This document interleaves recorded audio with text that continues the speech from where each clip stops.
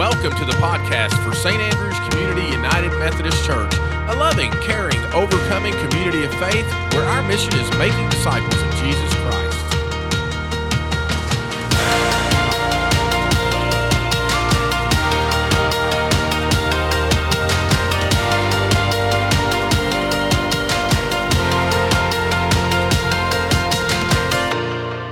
Jamie and her boyfriend and another friend went out one evening. They decided to go to a club and have a few drinks. And as they sat at the bar, they overheard a conversation the bartender was having. He talked about how the night before there were 4 police officers that came into the bar. They confronted one of the patrons, and then they handcuffed him and began to get rather rough and violent with him as they escorted him out of the building. Jamie was disappointed to hear this. She thought it sounded like a case of police brutality, and she was angry about it. A couple hours later, as they were sitting there, in came 6 members of a SWAT team in full gear. They went up to her boyfriend and said, "We have been looking for you." And they began to manhandle him, and they handcuffed him, and they dragged him to the center of the bar. That's when Jamie had enough, and she went up and she was protesting and she was screaming at them, and she grabbed the arm of one of them and she said, "If you're going to arrest him, you should have a warrant for his arrest that you've got to show me." So he pulled a piece of paper out of his pocket and he handed to her, and she looked at it and it said, "Will you marry me?" And then she knew what was going on. She said yes, and invited all 6 SWAT officers and the conniving bartender to the wedding.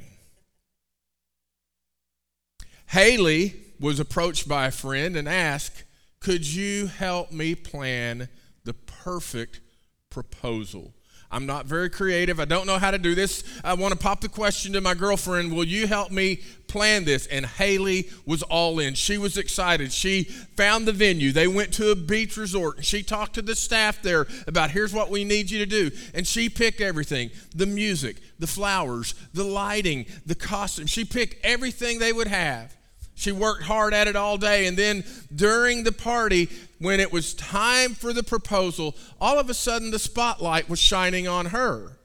And she looked, and here came her boyfriend, who got down on one knee and presented her with the ring, asking her to marry him.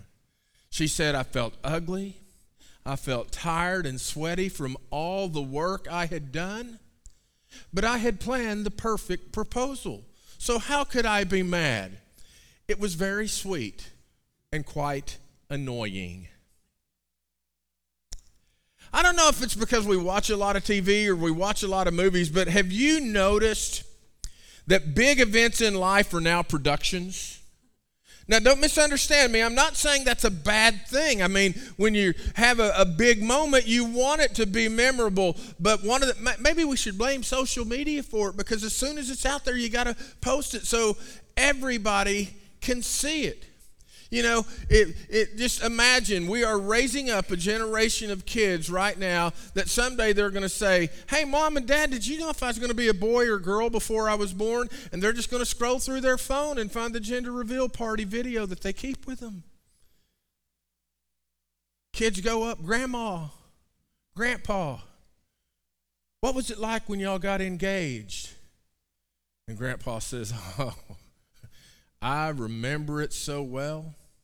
We had been talking about it for some time, and I'd been carrying a ring around in my pocket, just waiting for the perfect moment to happen. One day I was getting off work, and here came your grandma. And I knew that this was going to be the moment, because the sunset behind her was this brilliant, bright, red, orange, purple display of God's beauty. And I knew this was the moment." She came, and I just got down on my knees and I said, "Will you please marry me?" And I had a friend that was there, and he took a picture of it. That's what's on the mantle in our house. "Oh, Grandpa, that's great. Grandma, is that how you remember it?" "Nope." I knew your grandpa was going to be plowing the south fields that day, and we were both having a long week, so I told him, "When you get done, you need to come into town, and we're going to go to dinner tonight." Of course, when I got off work, he wasn't there. I was afraid something happened because I knew he was plowing the south fields, and I wanted to make sure there wasn't an accident. So I rushed out to the farm, and when I got there, he was sitting on a tractor laughing and yucking it up with his neighbor that lives down the road. And I was furious. And he saw me walking up, and you could see the look in his eyes that he knew trouble was about to happen. And so he jumped down off the tractor, he ran, and he got on his knees to beg forgiveness in front of me, but I was so mad, and that must be when he remembered he had a ring in his pocket, so he pulled it out, and he said, "Would you marry me?" And I was bound to make him pay for this for the rest of his life. So I said yes. And he had a friend there that took a picture of it. Engagement. Engagement is status in a relationship. It's somewhere between single and married, or maybe it's between committed relationship and married. But you can go on social media and if ask for your relationship, you can put your status on there.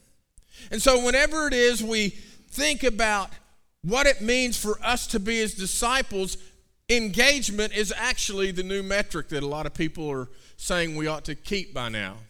For example, when I was in high school, when I was in college, when I'm prepping for ministry, the question that people would ask is, how many people are active in your church? Sometimes it would be, how many members do you have? I've never found membership to be a good indicator of activity. How many people are active in your church? And when I was in high school and college, pretty much if you didn't go to church every Sunday, you weren't considered active. Y'all remember that? And then shortly after I got in ministry, the metric changed, and now it was, well, if you're not in church at least 2 Sundays a month, you're probably not active in your church. And then about 20 years ago, it changed again. That if people came to church 1 Sunday a month, they felt like they were an active participant in what was going on in the church. And today, it's changed even more, because now you don't have to walk through the doors to be active in a church. Those that worship online, those that worship on demand, consider this to be their spiritual home. And so the idea of activity is not always an accurate measure. In some senses, when people said, how many members does your church have? I would respond, well, that's not really a good indicator of our church size and strength and health. What we look at are nickels and noses. What can we count? But today, the metric is engagement, relationship status with Christ and a community of faith. And there's a lot of different metrics that fall under that you use to measure things. And that's what we're going to be looking at over the next 3 Sundays after this one. For 4 Sundays, we're going to talk about engagement, because we're beginning to look ahead at what we're going to do in 2023. How are we as a church people going to be committed? Because the word engagement can actually be defined as a pledge. Now, that's what you're used to in the month of October. You got to bring your pledge card, right? Which, again, is the term I don't like. I prefer the term estimate of giving. But what's your engagement going to be in the church? Today, I want us to consider this part of engagement. People who serve. People who serve is a way that we measure engagement in a community of faith. Now, scripturally, there's a whole bunch of things we could look at. We could look at Jesus telling the parable of the sheep and the goats. You probably remember it. It's where he said he's going to divide them into sheep and goats. And unto the sheep, he's going to say, for you fed me when I was hungry, and you clothed me when I was naked, and when I was sick and in prison, you came to visit me. And they said, Lord, when did we ever see you in that condition? He said, anytime you've done it to one of the least of these, you've done it for me. And we understand that that's a way that we serve those who are sick and in prison, and that's how we feel the needs of mercy for clothing people and feeding people and helping people, because we're helping the Lord. Or we could just look at something as simple as Jesus saying, whenever you offer someone a cup of water in my name, that is an act of mercy. But I want us to go back because I don't want us to think this is just something that Jesus initiates. It actually goes all the way back to the covenant relationship that Abram and God make. It said Abram believed, and Abram's name was changed to Abraham. Abram believed, and God credited it to him as righteousness. But part of the promise of this is that all peoples of the earth, even us today, all peoples of the earth will be blessed or cursed by the way we receive Abraham, his life, his faith, his deeds. If people could see in Abraham something that attracted them to God, it would be because Abraham was a servant who lived in service to God. And each subsequent generation, when thinking of engagement, has been a people who serve God by serving neighbors. Abraham's descendants were faithful in that most of the time. Not always. Because we know, reading through the Old Testament, that part of what happens is the people of God are taken out of the land of promise or taken away as slaves into exile. And we think it's primarily because of their idolatry, which is true. But there was more criticism than that. If you read the story of the prophet Amos, Amos talks about how you sell the needy for a pair of sandals. In other words, the people of God were exploiting the poor. And God said, stop doing that. You need to serve the poor. But the people don't, and they're taken off into exile. And while they're there, God continues to speak through the prophets. And one of the things that we would know is that the actions of our life should be evidence of our engagement with God. So let's think just a moment about what God says to the people when they return. He speaks this through the prophet Isaiah. And I think you're going to know why I like this. You will be called priest of the Lord, ministers of our God. You will feed on the treasures of the nations and boast in their riches. Instead of shame and dishonor, you will enjoy a double share of honor. You will possess a double portion of prosperity in your land, and everlasting joy will be yours. Brothers and sisters, this is the word of the Lord. Oh, beloved, could y'all figure out why I like that scripture? I mean, if you have been here for any amount of time, if you are a member of this church, you should absolutely 100% know why I like that scripture. It's because of the language that it uses in telling us who we're going to be. The people of God are in exile, and when they're going back to the land that God had promised them, he's telling them, you're not going to be the same. You're going to have a new identity. An identity where you're not just concerned about yourselves, but you are concerned about other people. You will be called ministers. Would y'all say this with me this morning, just because I want to kind of make sure you're not rusty at remembering this? I am a minister, called by God, gifted by the Holy Spirit, ordained through baptism. I am a minister, and I offer my gifts in service to Christ. Engagement in our status, in our relationship with Christ, is to be people who serve. When the people went from their exile back to the promised land, they had to rebuild their homes. They had to rebuild their lives. They had to rebuild the temple that had been destroyed. They had to rebuild the community. So part of our identity as the people of God is to be a people who serve as ministers. We dare not consider ourselves merely to be volunteers. Volunteers are like, oh, this is pretty cool. I want to help with this. I like this. And we do that for a while, and maybe it's got even an extended shelf life, but it doesn't last forever. But when we are ministers, we understand this is who God made us. This is part of what Pastor Josh was preaching last week, that we are saved by grace through faith. We can't take credit for it.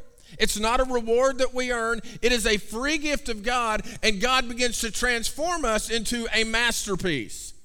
And then, because we are saved by grace, God has work planned for us to do.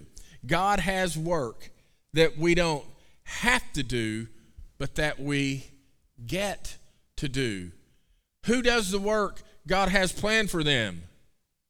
It's not a volunteer. It's a minister. It's part of our identity as the people of God, that we serve as ministers. And one of the things I would ask you as you're thinking ahead for 2023, as we're thinking of how is it that we are going to be engaged as disciples of Jesus Christ, how are you going to serve? If that's what we are, if we're people who serve, how are we going to do that? If somebody sitting around you were to ask you after the service, don't ask right now, that would be rude. And they said, hey, where are you going to serve next year? Do you have a plan? Do you have an idea how you're going to do that? It's part of your identity. I know some of you will say, well, I've been asked to serve and help leading the church by serving in this capacity or that capacity. You have an answer to that, But maybe some of you are unsure. If you look in your bulletin this morning, which feel free to do that, that front flap on the inside gives opportunities for service. Now, let me just mention some of these. The first one, I believe it says, are pew pocket stuffers, which I always find to be rather amusing because we don't have pews. However, if you look at the back of the chair in front of you, you will notice that in the pocket there are offering envelopes and there are prayer cards and there's a pen and there might be something else. I don't know what all's in there because I don't stuff the pew pockets. But that stuff doesn't just magically show up. There are people that want to serve, and they come in and they fill the pockets when the pockets are empty. The great thing about that is they can do it whenever they want. We don't say, now we fill pew pockets Thursday at 4:15. We don't do that. No, people that want to serve can come in when they're able to and do that ministry. The next one I believe on the list is probably office help. I know it's hard to believe, but we actually do let office staff take off every now and then. They go to doctor's appointments. They have a thing that maybe their kid's doing at school, or maybe they're just taking vacation. Well, we have people that make the commitment to come in and answer the phone or receive the packages. Boy, do we receive a lot of packages around here. We got to have people that sit at the front desk to smile and are the face of hospitality whenever someone comes into the church. I think the third one's probably the one that would be scary if you wanted to do it. Audio-visual technology. Oh yes, back in the back booth, we've got cameras, we've got lighting boards, we've got the computer board, we've got the soundboard. If you look at the soundboard, it's just scary. You don't want to touch it because you don't want to mess it up. Well, here's a good thing. If you were interested in helping there, it's a really good seat. You get to see the back of everybody's heads. But we train people how to do that. You may think, I don't know how to do that. Trust me, once upon a time, I knew how to do it. Now, I tend to stay far away from it because I don't want to mess it up. But if I had to, it's really not that hard to learn. Because I've learned it before. And every Sunday, we've got people that sit back there because their ministry is to help us worship. And then what's the next one on the list? Greeters and ushers. Friends, I'm going to tell you, I just don't understand why people don't want to be greeters or ushers. Maybe some people it's a social thing, or maybe some people there's a health risk. I acknowledge that. I understand that. But if you notice, for this service, most every Sunday morning, where do you find me when you come in? I'm standing at the door. so I can greet you. I love being able to greet people when they come in.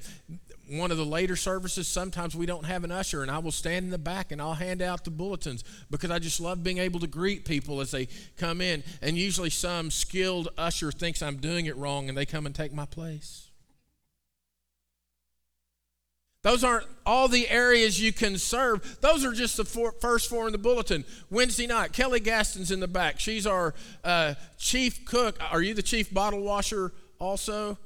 Sometimes, yeah. But I bet you would welcome people that want to serve to help cook and serve, and especially to clean on Wednesday nights. The tables and chairs we sit at midweek, those don't set themselves up. We have people that set them up, take them down, put them away. We have people every Thursday that are committed to feeding homeless people. Sue and Mike are in the back. They do that. I bet y'all would welcome some people to serve in that capacity. You know, that's probably like the only time you've said amen when I actually expected it. Usually they give it when I'm telling a self-deprecating joke. So thank you for doing that today. You see, our identity as the people of God, what we do when we're doing the work of God is what we call ministry, and there are ways that you can engage in that. If you're interested in serving and we didn't lift something up that you could do, say, well, I would be interested in doing this if you ever need help. I mean, sometimes this past Monday we had a big project. I think if you remember, you probably got something in the mail from the conference. We got to send that out for the conference. And I told the staff, I said, this is all hands on deck. And we had a couple of people here at the church, and they said, hey, we'll help with that because it's our identity. We're people who serve. But I don't want you to get the wrong impression. The wrong impression would be, oh, this is the we need more help around the church sermon. No. This is a sermon that we measure our engagement as people who serve. And let's be honest, sometimes God calls us to serve in places that have little, if anything, to do with our church. That we are called to serve in places in the community.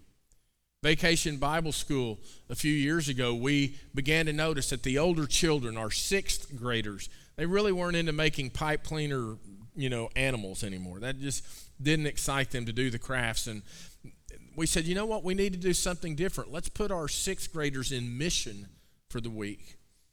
One of the things we did this last year, the first day, was we went to Early Wine Park, had our trash bags, and we just walked around picking up trash. And people saw us doing that, and they would ask, who are you and why are you doing this?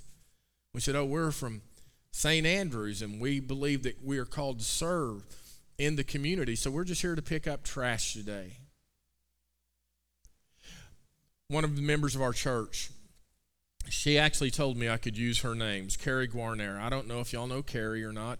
Carrie used to be a school teacher, but this last year she made what she would consider to be a glorious decision. She retired. And when she retired, I was caught off guard by that, and I said, well, what are you going to do? Do you have a plan? And, are you going to substitute teach when substitute teachers are needed? And she said, she goes, I've got a plan. I said, well, what's your plan? She goes, I'm going to work with Positive Tomorrows. Do y'all know what Positive Tomorrows is? I'd never heard of it before. Positive Tomorrows is a program through public schools for homeless children. Homeless children tend to be very transient and itinerant in how they live. And this is a group of educators that are committed to giving these children a positive tomorrow by making sure they get their education. That's a glorious thing. I called Carrie. I said, I want to talk about this. Can I mention your name? She said, absolutely. She goes, because I love what I do. Because her identity as a follower of Christ is to be a person that serves. You can follow on social media the members of our church that coach their children and coach other people's children in Little League sports. It could be softball or soccer or volleyball or, the glorious baseball sport. And I love it when they say, hey, we played hard and this is how our team did. And there's always pictures mom and dad have put up about the team. The ones I love is when it shows the team kneeling to acknowledge God's presence in their lives after a game. Win or lose, they're light in a world that is often filled with darkness. You see, when the people of God were in their darkness of exile and God was bringing them back to restore them, to restore their community, he said, you're not going to be the same anymore. You always thought that it was the priest that did the holy work. Well, you're going to be called priest. You're going to be called ministers of our God. How are you going to engage in that? Sometimes when we think of the work of ministry, we think, I only get asked to do the stuff nobody else wants to do. The stuff that people think is not very glorious. Yeah, Isaiah talked about that. He said, the things that you saw as dishonor, God will see as a double portion of honor. It's not that you do these things in shame. Instead, everlasting joy will be yours. I ask you, friends, what's the status of your relationship with God? As you think about your faith, as you think about your relationship with Christ, when you think about the work that God has planned for you to do, what's your relationship status? I sure hope it's not recently single, because that would mean you're trying to do it all by yourself. No, I hope it's really even more than engaged, but I'll take engaged. That I am engaged with Christ. I am committed to Christ. I pledge my life to Jesus, and Jesus pledges his life to me.